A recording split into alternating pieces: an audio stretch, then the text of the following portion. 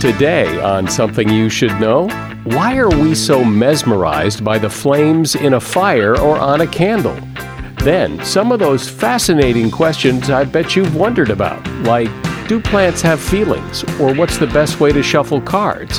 Or if you lose your wallet, will you ever get it back? The big surprise in this global experiment was, much more often than you suspect, people will return a wallet. And what's really cool about this is that if a key was in the wallet, they were almost always returned. Also, why drowsy driving is a bigger problem than you ever imagined. And embarrassment. Everyone gets embarrassed, but why? So embarrassment is something that we do to ourselves. And it seems like it's something that is pretty much hardwired in us as a way of controlling our behavior so that we can function as a society. All this today on Something You Should Know.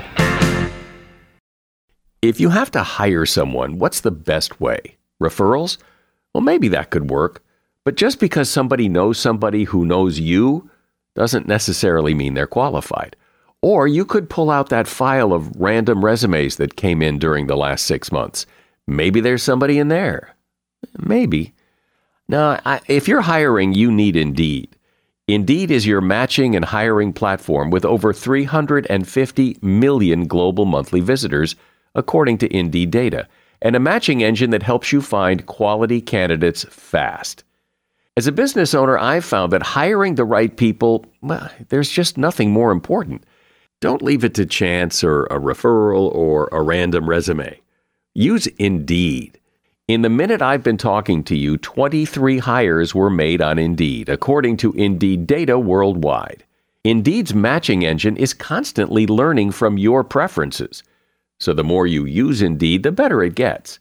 And listeners of this show will get a $75 sponsored job credit to get your jobs more visibility at Indeed.com/something.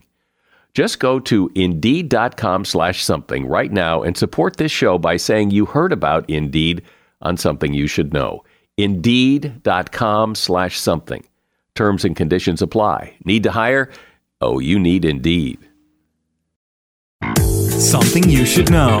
Fascinating intel, the world's top experts, and practical advice you can use in your life. Today, Something You Should Know with Mike Carruthers.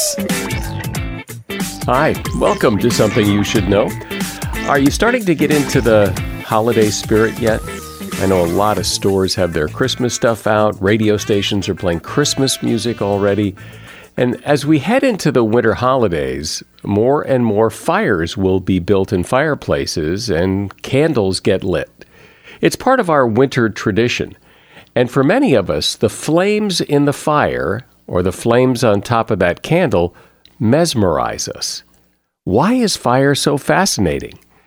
Daniel Fessler, an evolutionary anthropologist at the University of California, has conducted research that indicates that an adult's fascination with fire is a direct consequence of not having mastered it as a child. You see, in societies where fire is used as a daily tool, children are only interested in fire until such point as they master it.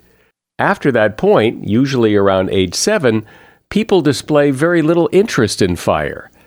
Fessler says that children are universally fascinated by predatory animals in a similar way as they're fascinated by fire, because both could cause serious harm or kill them.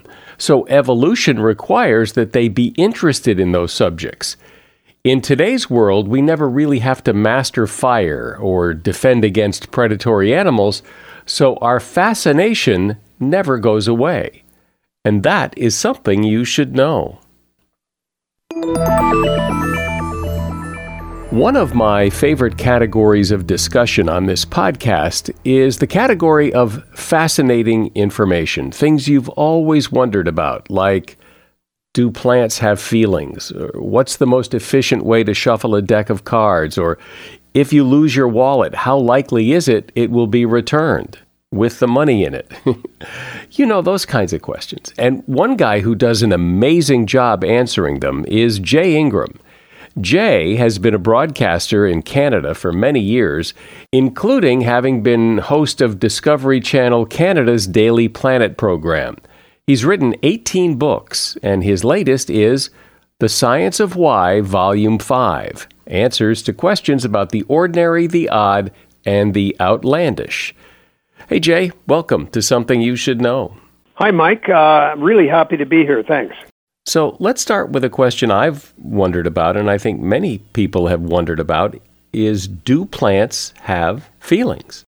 This is a really cool question, and it's a pretty hot research topic right now.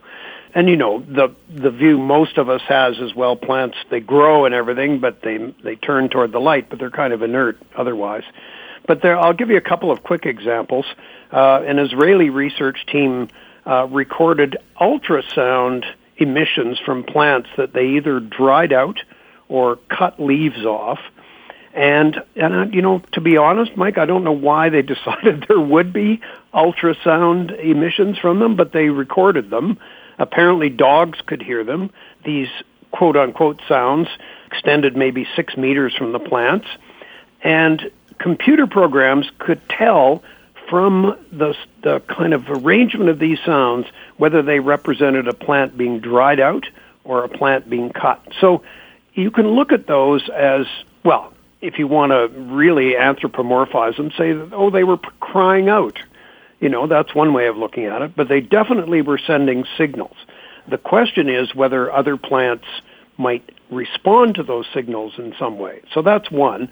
And there's really a good body of evidence that trees in the forest, especially of the same species, but sometimes cross-species, actually share nutrients through a vast network of fungi below the surface.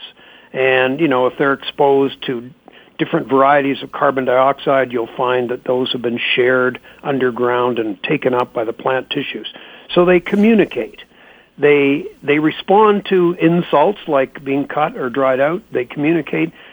Whether we can say they actually have feelings in the same sense we do, I think that's still too controversial. So there's no sense that when they make that noise, whatever that is, that they're, you know, screaming in pain.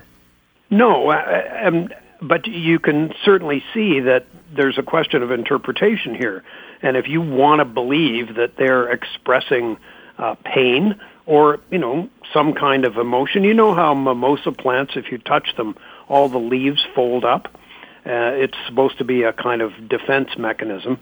But if you keep doing that to a mimosa plant, eventually, now I'll put it in, you know, my words, they seem to get tired of folding up because they've learned, quote unquote, over time that this isn't really a threat. Now, you know, you can believe that they're thinking or not. The scientific world isn't ready to believe they're thinking, but we're much closer to that than we were, say, 30 years ago. So here's one that it happened to me not long ago, so I'd like to hear what the answer is. What are the odds that your lost wallet will be returned?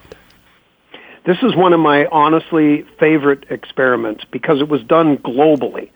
And so they had a bunch of people who landed in various cities, literally all around the world, and they had little made-up wallets. Now, they weren't wallets in the sense that you and I know. They're just a little plastic envelope with a small sum of money in it, let's say the equivalent of about $15 US, 3 business cards so that anyone who had this wallet could trace the so-called owner, and sometimes they had a key.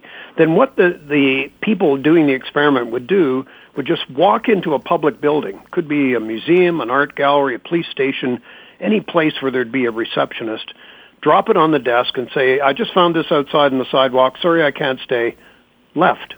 So then it was entirely up to the person at the desk to decide what to do with it. The prediction was they might get, some of them will get returned. Many of them that get returned will not have any money in them anymore. And it turned out that was wrong, that a really large number of them were returned money intact. So then they went to stage 2 thinking, yeah, $15, that's not enough. Let's put in the equivalent of $90. Well, can you believe this? Even more, even a greater percentage of wallets were returned if they had $90 in them. It went against everybody's prediction, accountants, police, anybody. You know, the big surprise in this global experiment was that much more often than you'd suspect, people will return a wallet. And what's really cool about this is that sometimes they had keys in them and sometimes they didn't. And if a key was in the wallet, they were almost always returned, suggesting that people realized business cards, who cares? You know, $15, maybe that doesn't matter so much. But obviously a key is important to somebody. I remember hearing something about an experiment like this, and the results supposedly were that if there was a picture, particularly a picture of a child in the wallet, that the odds of it being returned went up.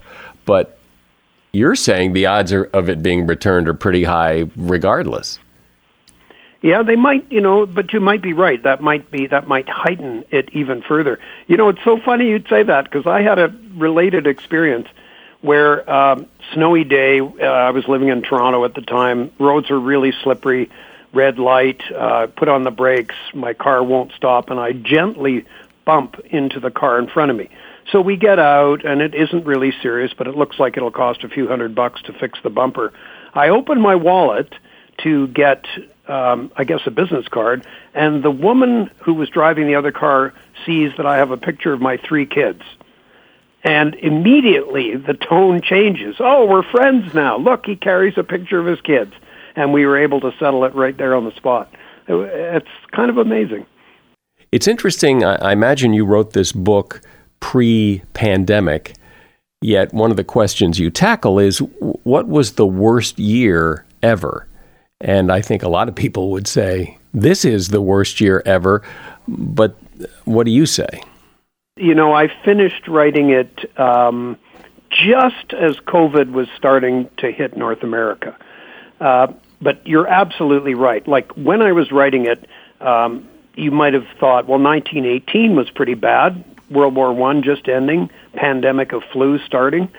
It was a mess.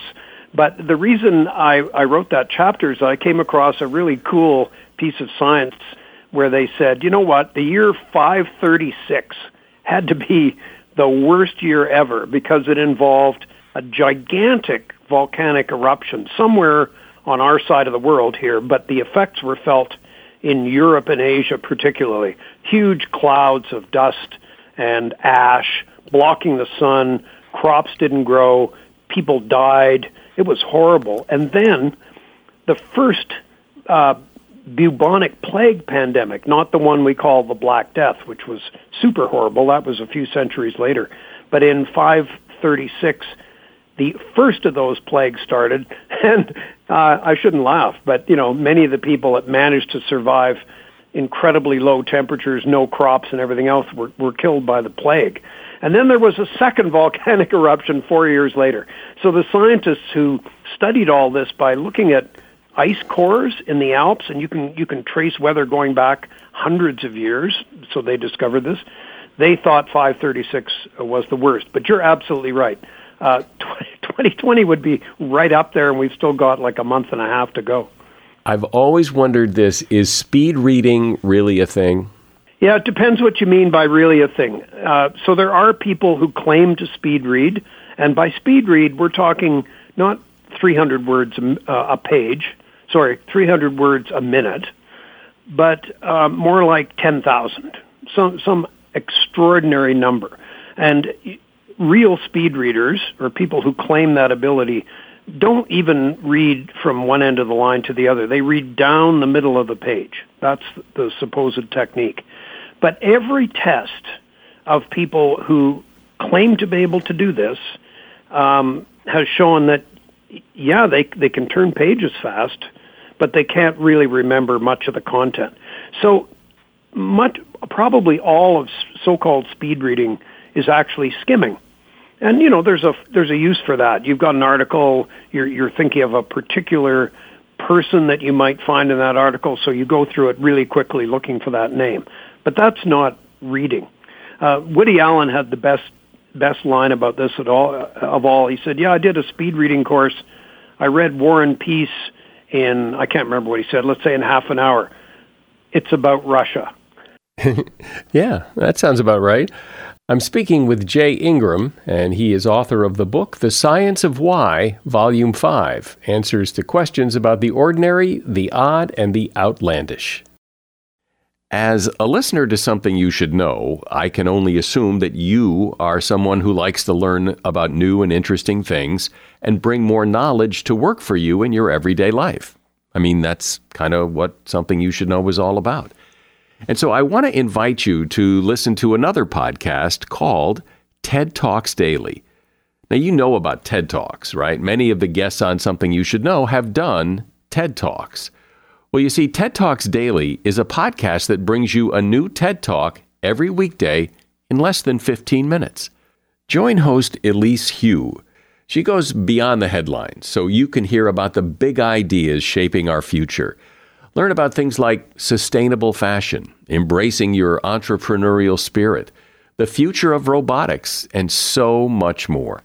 Like I said, if you like this podcast, Something You Should Know, I'm pretty sure you're going to like TED Talks Daily. And you get TED Talks Daily wherever you get your podcasts. So, Jay, let's talk about Robin Hood for a moment. I think a lot of people have wondered if he was real because people like the story of Robin Hood.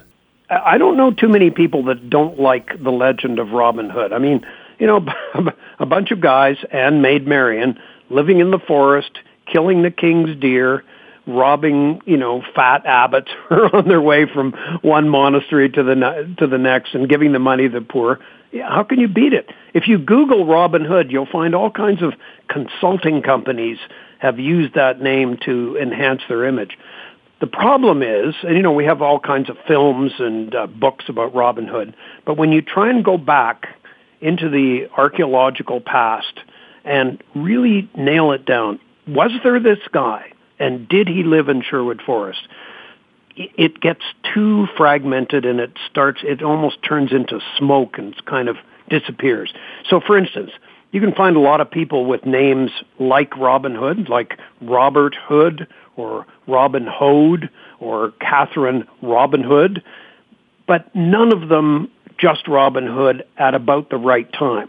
The right time, nobody's really even sure of that, probably around the year 1300, but the evidence is too fragmentary. So, for instance, minstrels in the 1300s used to go around England singing tales of Robin Hood.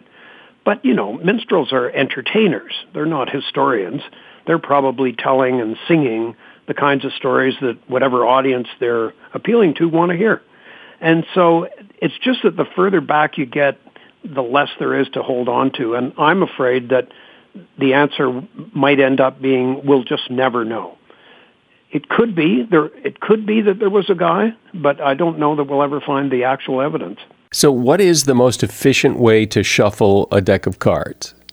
The best way is what's called the riffle shuffle, where you break the pack into roughly two equal parts. You have one part in one hand, one part in the other, and you bend them up, and then you bring them close enough together so when you start to release them, they overlap, and then you push them together. So what you've done essentially is put in one card from one side, then another or two from the other side, and so on all the way up.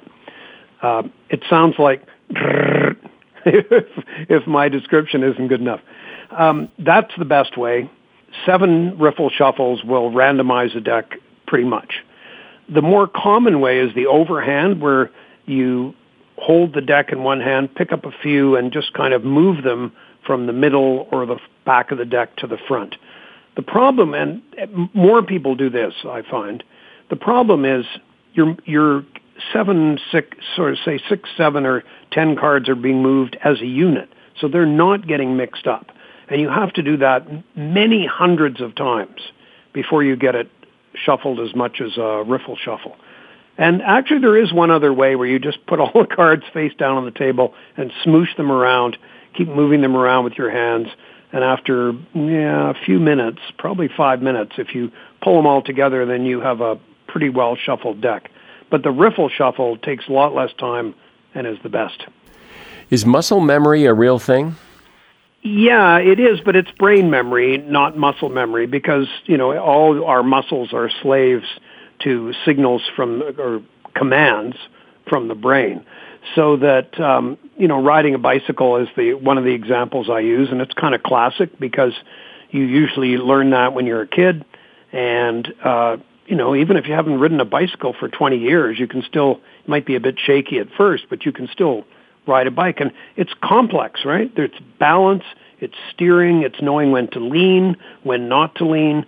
There are a lot of things involved. It's a complex movement, but you learn it so well, you program your brain so well when you're a kid that you can do it almost completely automatically. So, here's something that most people don't even think about. But if you're riding with a friend, it's perfectly easy to ride the bike and talk at the same time. Two completely different mental activities. But because it's so well learned, and there have been some pretty cool experiments on people learning to juggle that show that even over a few weeks, they actually gain a little brain tissue as they become better and better at juggling. Then when they stop juggling, a few weeks later, they've lost that brain tissue again. But if you do it enough when you're young, like riding a bike, you never lose the ability. I think everybody's heard that, hypothesis that perhaps if a butterfly flaps its wings in Brazil, that somehow leads to a cascade of events that could affect the weather in Texas. What do we know about that? What is the science of that? There's some truth in it, but the whole thing isn't true. So the idea that gives you is some slight, easily overlooked event can, as time goes past, its effects can be multiplied. And so you can get and the key to this is unpredictable things happen that change, let's say, the weather dramatically. And I mean, we only have to look at weather forecasts to see that that's the case. It's pretty hard to predict the weather 2 weeks out. It's almost impossible to predict the weather 2 months out.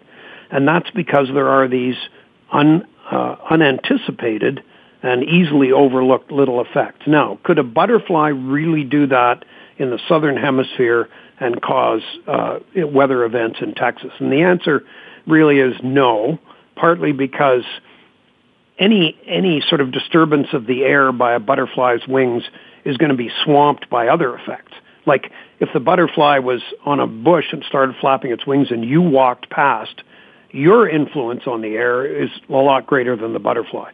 The other thing is that weather patterns in the southern hemisphere tend to stay in the southern hemisphere and don't easily cross the equator. So the likelihood of that going from the south to the north and having an effect probably isn't true. But, the title was concocted by the scientists who came up with this idea to grab attention, and it certainly has.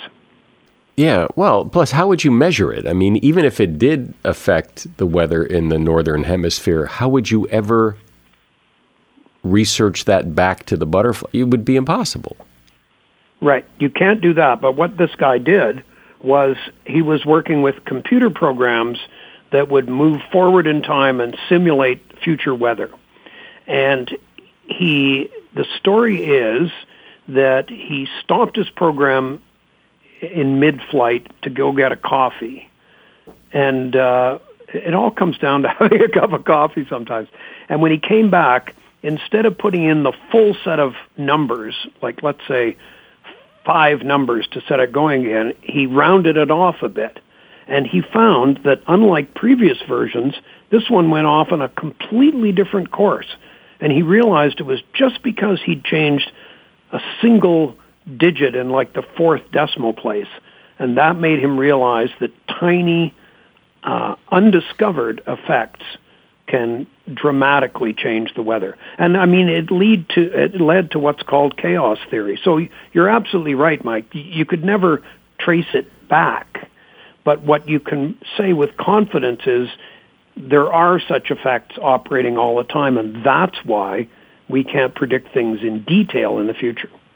I was surprised you asked or answered the question, why is your mirror image backward? Because I don't think of it as backward. I think of a mirror image as being a mirror image. It reflects back what it is.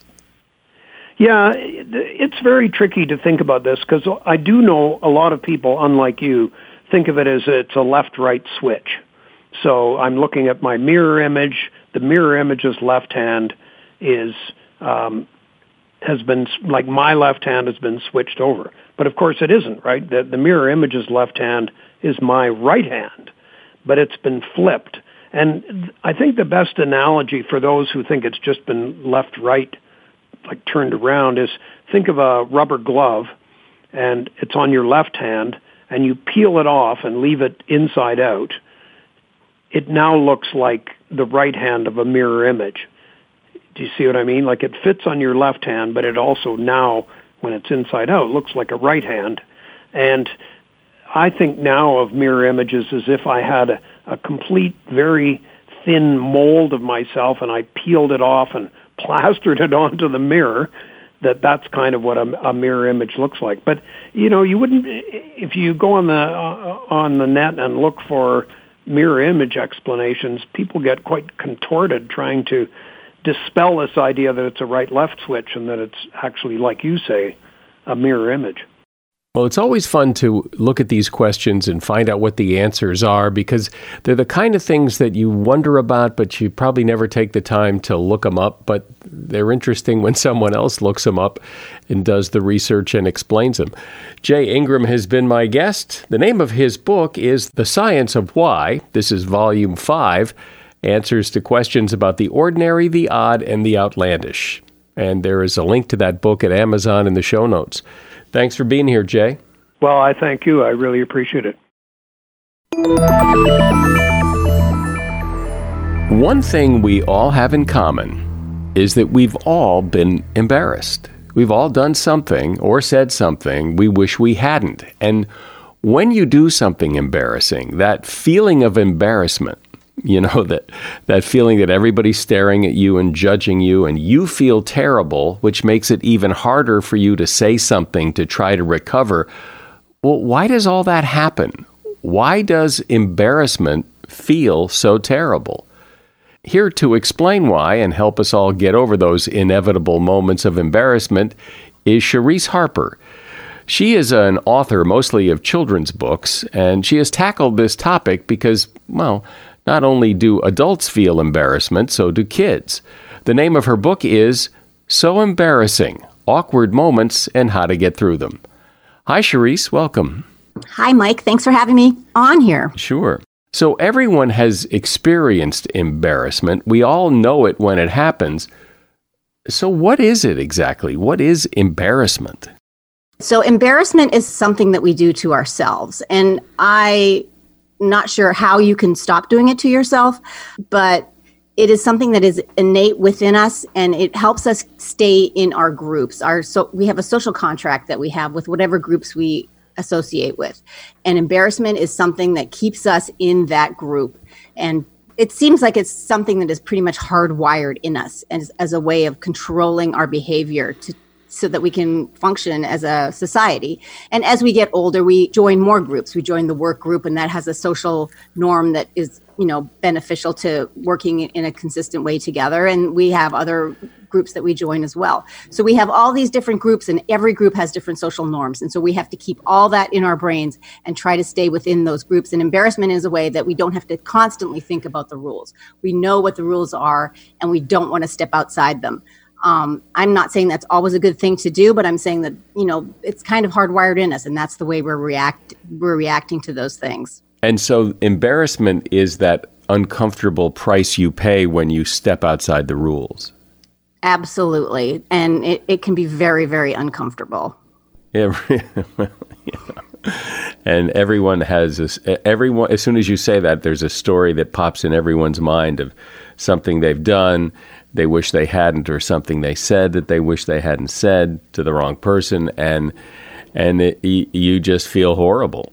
Yeah, you do. You feel pretty bad. And definitely, you can try to hide your embarrassment, but if you're someone like me who blushes, then good luck with that. There's no way to hide the blushing except to leave the situation. And that is something else that happens, I think, when you are embarrassed. You have sort of this, innate fight or flight response that comes into your system, and you're either, you want to leave, and you just want to get rid of that feeling as fast as possible. I think one of the things that many people do is when they become embarrassed is they replay as fast as they can what has just happened over and over again. And that is not something that's going to help you to be calm. So maybe having a go-to element of counting down from 10 to 1 if you're embarrassed. And I think I live in the Pacific Northwest, and we have to have a earthquake preparatory kit in case something happens. And I think it's not a bad idea to have an embarrassment preparatory kit as well, to have some things that you can do to help yourself if that should pop up, because embarrassment's best friend is surprise. So as uncomfortable as it is when you're caught and you're embarrassed, showing that embarrassment is a good thing, right? Yes, it is a good thing, because what it does, and there is science to back this up, if you see somebody that's embarrassed, the first thing you think about is that person has empathy. That person has the knowledge that what they've done is not appropriate. And therefore, as a group, you understand that person knows that they have stepped out of those bounds and that they really want to be part of the group. And it's something that scientists say that it makes people feel like they can trust that person, because that person knows the rules and they understand that they've stepped out of the rules, and they feel like that's someone that they can trust because they themselves are trying to stay within those rules as well. So showing embarrassment is basically acknowledging that, yes, I did something wrong. I'm aware I did something wrong, so that the group sees that you know that you're contrite about it. Yes, you're contrite about it. And it also, embarrassment is something, just like you said before, everybody has a story. And so I think it's a great opportunity for people for sharing their story. If you say to somebody, I remember the time I fell down in front of everybody, it was so embarrassing. And the next person's like, oh my gosh, I did the exact same thing. I can't believe it. And if you share those stories, suddenly you have a bond between you that you didn't before. So I think it's a really strong tool. I listen to a lot of TED Talks, and I have to say that a large percentage of TED Talks start with a person saying, I want to share a personal story. And so obviously sharing a story is something that has power. It seems to me that there are really two kinds of embarrassment. There's the kind of embarrassment where, your fly's down, you fall in front of a group of people for no apparent reason. You there's toilet paper on the bottom of your shoe. It's all inadvertent, just stuff that's kind of silly. And then there's the kind of embarrassment like when you're talking about somebody to a group of people, and then you realize that the person's right behind you and can hear everything you say.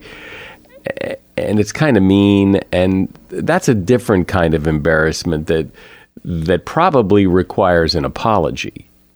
There is absolutely a correct way to do an apology, and that is just to say, I am so sorry for whatever the situation has been, without adding an amendment of, because I did it because of this, or the apology is reduced in strength if you add reasons about why you did something. If you add your own feeling of, I did this because I was tired and I was, I'm so sorry. I just, I didn't have any breakfast or something. If you just give out a straight apology, that is the correct way to do an apology, without adding your own feeling of, there's this reason why I did it. And so, I'm not really 100% accountable.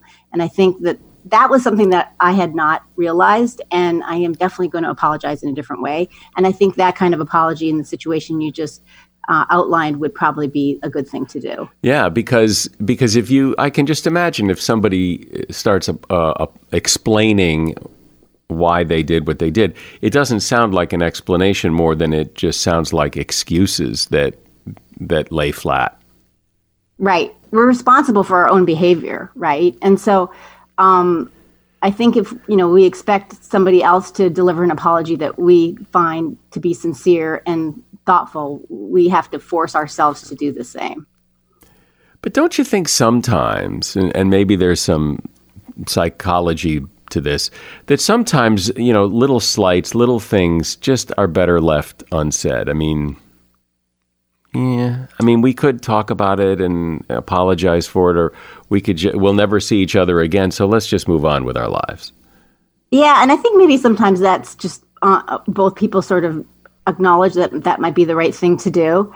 This is a gray area, obviously, embarrassment, and that's why it makes it an interesting area to explore, because there's no hard and fast rule about what to do, and it's not the kind of thing where, oh, you did this embarrassing thing and this is the solution and now everything's good. It's a lot more complicated than that, and I think that's why it's something that we just have to endure continuously. There's no way to get over it. We just have to deal with it, and that's why everybody has great embarrassment stories. Right. Well, and as you say, it's hardwired, so it may not do any good to know this, but my experience is that as bad as you feel for, falling down or doing whatever it is you're doing, what you think people are thinking is nowhere near what people are really thinking. People are very forgiving in situations like that, and you think they're all thinking you're a fool. They're not. No, I mean, I think after the initial, oh God, I'm so glad that's not me, which is probably everybody's first thought, right? They are forgiving. And that's because it's this collective thing that we all have experienced. And there is, it's actually called the spotlight effect, when, the fact that you think that everybody is suddenly staring at you and they're going to be talking about you for the next, 5 hours about this thing you did, whatever it was. And that is not true, because people don't think about you as much as you think they think about you. Because they're thinking about them. Absolutely. Everybody's thinking about them, thinking that other people are thinking about them. And yet, the embarrassment thing is so strong, and as you say, serves this social purpose to keep us all in line within the group. But it does seem that it affects some people more than others. Some people seem to get very embarrassed very easily. Yeah, I can't say that I can speak to why that is the case, except that those people are probably very sensitive to social norms and a little more, overly attuned to what they think other people might be thinking. Or maybe those people just have, I feel like I'm one of those people, and I have a creative brain. And so my brain can produce so many scenarios of what I imagine is in other people's heads. And even though I know I'm always wrong, it is so hard not to do that. It is so hard not to go down that creative, fiction story making of your own worst case scenario. Right. Well, you think about getting called on in school and you don't raise your hand and the teacher calls on you anyway. A lot of kids get embarrassed because the spotlight is on them, even though they haven't done anything wrong and they might actually have a good answer. It's that they're just embarrassed because now the focus is on them. Right. And I think some people just don't like to have the focus on them. Not everybody wants to be on stage. So perhaps this would be a good time to offer up maybe some tips that people can keep in their back pocket, their mental back pocket, to when the next time they slip or fall or do something stupid. What's a good way to, not call attention to yourself but get over it and not be embarrassed, or at least move through it? So there are some things you can do. Certainly for being embarrassed, the best thing to do, if it's not something that's just you've done that's just really horrible and hurting other people's feelings, is to try to make a joke out of it. If you have any improv skills, trying to make something funny, even an awkward joke, is better than just leaving it sort of laying there and feeling shame, because nobody wants to feel shame, and that's even almost embarrassing for the people watching. So if you can make it into a joke, or if you can somehow acknowledge that you did an embarrassment and try to move forward, and I think that's the best thing you can do. And then also, there is some science saying that if you smile or if you try to laugh after an embarrassment, that also can help you and help your body physically calm down. I think it's a muscle memory thing. And I think it's like standing tall before going to do a presentation. You just really feel like that gives you a little extra oomph in the way you deliver something. So I think that the smiling and the laughing, if you can laugh it off, is really one of the best things to do. What about, I guess it's embarrassment, but when some people walk into a room full of strangers that they feel embarrassed, not because of they did anything, just because they don't know anybody and don't really know how to break the ice or start a conversation. Yeah, I mean, that's a really hard one. And obviously, if you're in a business situation where you have to go meet a group of strangers, or you're meeting some new people, or you're meeting a new group that you have to work with, that could be really hard. And I think in those situations, you just have to force yourself to work through the fear. Your fear is what's holding you back. And really, if you think about it, it's something that's invisible. It's not stand in front of you. It's not a real barrier. You've put that there yourself. And if you can make yourself go through that fear and think about what's the worst thing that could happen? Well, the worst thing that could happen in your situation is that you just remain alone, standing by yourself. The less worst thing that could happen is you actually go talk to somebody and you find someone to talk to who maybe introduces you to 2 other people. And suddenly you have, 3 or 4 people you can talk to. And if that doesn't even happen when you go talk to somebody, well, the worst thing that happened is you're by yourself again. So I think if you can force yourself through those situations that are really not embarrassment yet, but more an embarrassment that you've put on yourself, that we have to kind of work through that fear to sort of show ourselves what we can do. Because unless we do that, we are, you put yourself in a box and you're unable to get out. Well, it's interesting in those situations, everybody pretends they're not embarrassed or that they don't feel alone. And it would be sometimes good if whoever's having this affair where all these people are standing around and don't know anybody did something so that all of that could disappear somehow. I did go to a dinner party where it was a bunch of families and we were all sitting at a table together and we didn't know each other. And the host of the party handed out little cards and she said, please write an embarrassment story that you want to share with the group. And we were just like, I don't know. And what happened was even the kids did it. And the first couple of people that went, the braver people, we laughed and we, nodded our heads. But as we got towards the end of the table, everybody was very excited to share their embarrassment story. And it was something that we all talked about regardless of age. We just, obviously our stories were different, but we all knew that feeling because the feeling was the same. If you were like 12 years old or if you were 30, 40, 50 years old, you all had that same feeling. You knew what that feeling was. And that was just a great way to bring the group together because I couldn't even think of something else that we could share that we all had that same feeling. Showing embarrassment as difficult as it is actually a good thing. And I think people think exactly the opposite, that if I show I'm embarrassed, that makes me look foolish. And it's really the opposite. Yeah, I think people think it makes them look foolish and weak, when actually it makes them look like someone that can be trusted.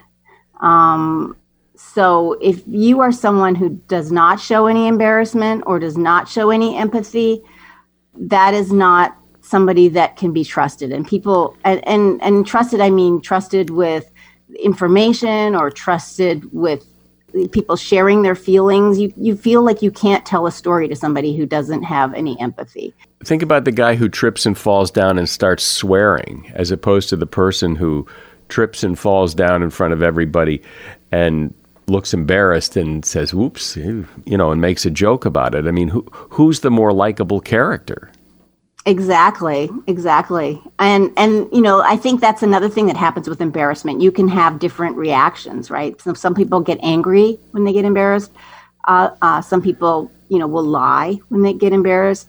And, other people, get embarrassed or could make a joke about it. So depending on what your reaction is to your embarrassment really tells a lot about who you are. Well, it's probably going to be very difficult the next time I do something really embarrassing to keep telling myself what a great thing this is. But embarrassment really is, and it's interesting to talk about. My guest has been Cherise Harper. She is a children's book author, and one of her books is called So Embarrassing: Awkward Moments and How to Get Through Them. You'll find a link to the book in the show notes. Thanks, Cherise. Okay. Yeah, well, that's great. Thank you.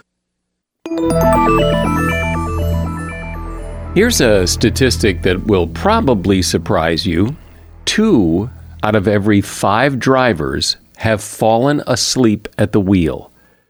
That frightening statistic is revealed in a study by the Automobile Association of America Foundation for Traffic Safety. It's estimated that, this is really surprising to me, it's estimated that about 1 in 6 fatal crashes are actually caused by drowsy drivers. What this says, according to the study, is that a lot of people overestimate their ability to handle driver fatigue. One of the biggest mistakes we make is starting off on a long trip after a full day of work. Coffee and other tricks are no real substitute for quality sleep before a big road trip. So along with don't drink and drive, don't text and drive, is don't be tired and drive. It's a much more serious problem than people realize.